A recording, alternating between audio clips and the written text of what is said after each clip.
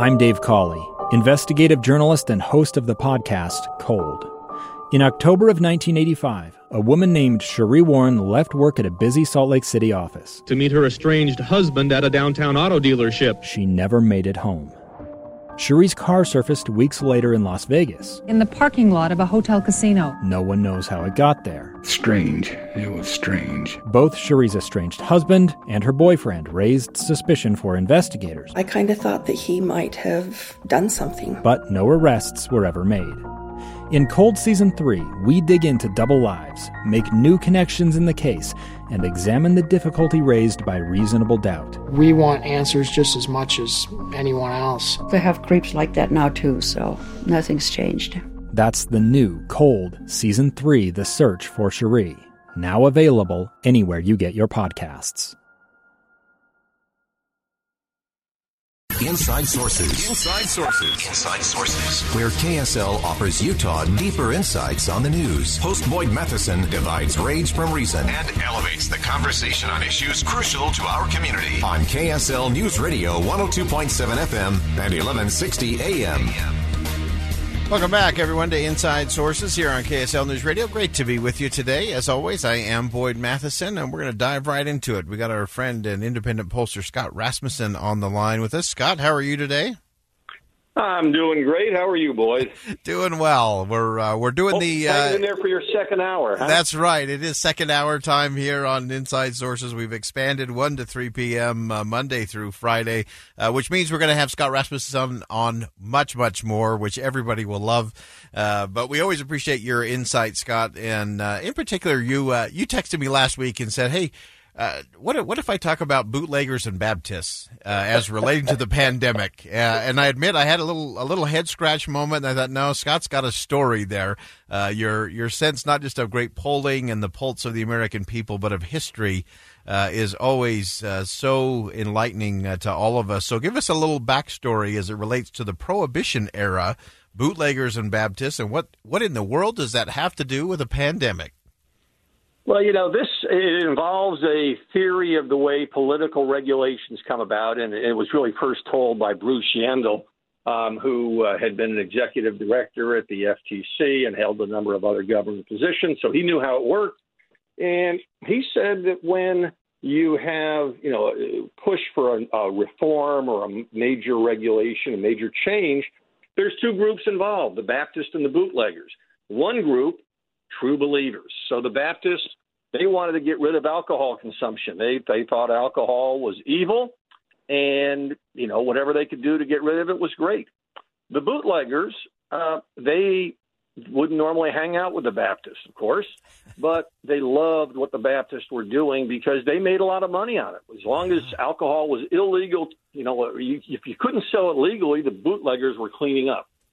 And so what happened is the bootleggers would provide financial resources for the Baptist campaigns. And the Baptists would be the moral high ground people who a politician could go and hang out with. And the bootleggers had ways of persuading legislators in private. And, this is it's the way politics happens. You do have people who are true believers on issues, but you also have people who benefit from them. And when the two come together, it's pretty powerful. Yeah. And today, go ahead. No, I was just saying, let's apply that as we look at coming out of the pandemic. Who are the bootleggers? Who are the Baptists? And what does it mean for the rest of us? Yeah, well, I think the bootleg or the true believers these days are people who, they really want strict health protocols. They're the people who are saying, we can't let up on our restrictions of the pandemic. We can't give up on wearing masks. And if you get a vaccine, you still shouldn't go see people. There is and by the way, this is not knocking anybody. This is just, there is a belief that we have to be super careful. And so if you want to attend a wedding reception, well, you ought to have a vaccine passport or else you shouldn't be allowed to go. So those are the true believers, and they kind of roll their eyes at people who are a little less strict on things, probably the way people rolled their eyes at the Baptists way back when. But the bootleggers in this case, if you're selling tests and vaccines and masks, This is a great opportunity for profit. If everybody has to be tested and vaccinated all the time, wow, you have an enormous windfall backed by government regulations, and it grows dramatically if new vaccines are required to deal with variants or people, are encouraged to wear masks forever. And, I think it's really important to note when I talk about this theory, people have economic interests. That doesn't mean they're evil. Right. People are true believers. That doesn't mean that they're wrong. But when the two team up, it becomes a combination that other people have a hard time overcoming. Yeah. And I think that's where we are today.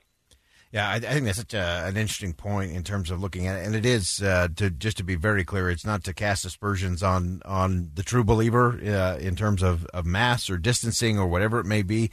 And it's not to cast aspersion on any particular industry or group of people who are working through and providing some solutions to the pandemic. But it raises the question, Scott, and the thing I think we all have to think through is that we actually do need to think a little harder about some of these things so that we're not just having that reflexive, oh, yeah, I'm on this side or I'm on that side. It's a much more complicated conversation we should be having. It is a more complicated conversation, and I think one of the really important lessons from the earlier Prohibition example is that prior to Prohibition, most counties in the U.S., almost 3 out of 4 counties, banned the sale of alcohol. They were dry counties. After Prohibition, because of the way the whole thing blew up, alcohol sales became legal everywhere. So the bootleggers and the Baptists won a short-term victory with that one constitutional amendment, but the end result for their cause was a huge step backwards.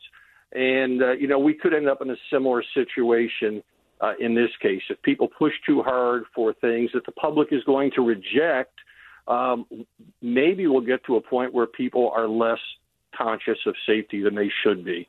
And, a survey I did last week showed that 2 out of 3 voters have recently taken part in activities that the CDC says they shouldn't. Things like eating dinner in an indoor restaurant or attending large gatherings or concerts or church in person.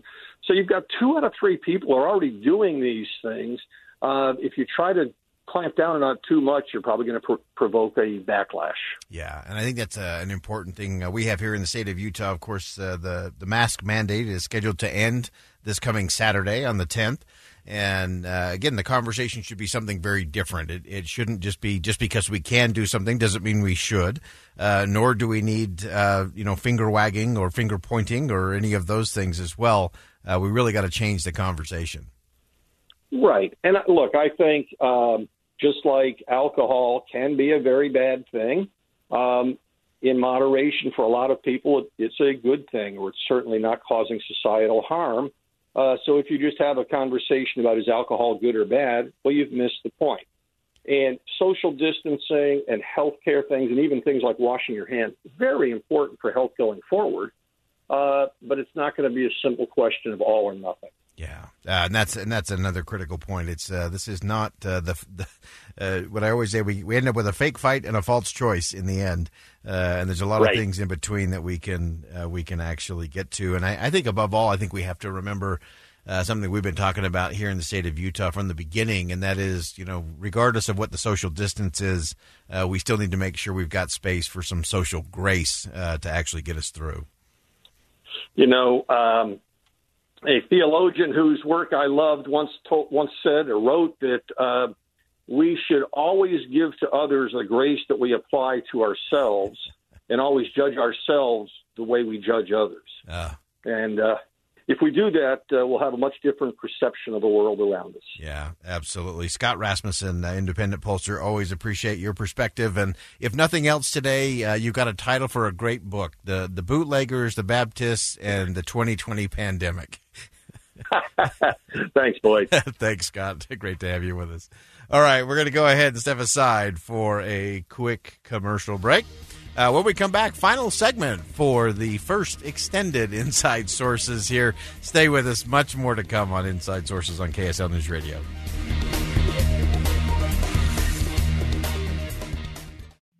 2 years ago, Americans watched in horror as a crisis unfolded at the Kabul airport. There's desperation and anguish. More than 80,000 Afghans have since arrived in America, but this story is still unfolding. I'm Andrea Smartin. In my new podcast, Stranger Becomes Neighbor, we'll find out what happens to these new arrivals in our communities. Who would help our newest neighbors? Follow us at kslpodcast.com, Apple Podcasts, or anywhere else you listen.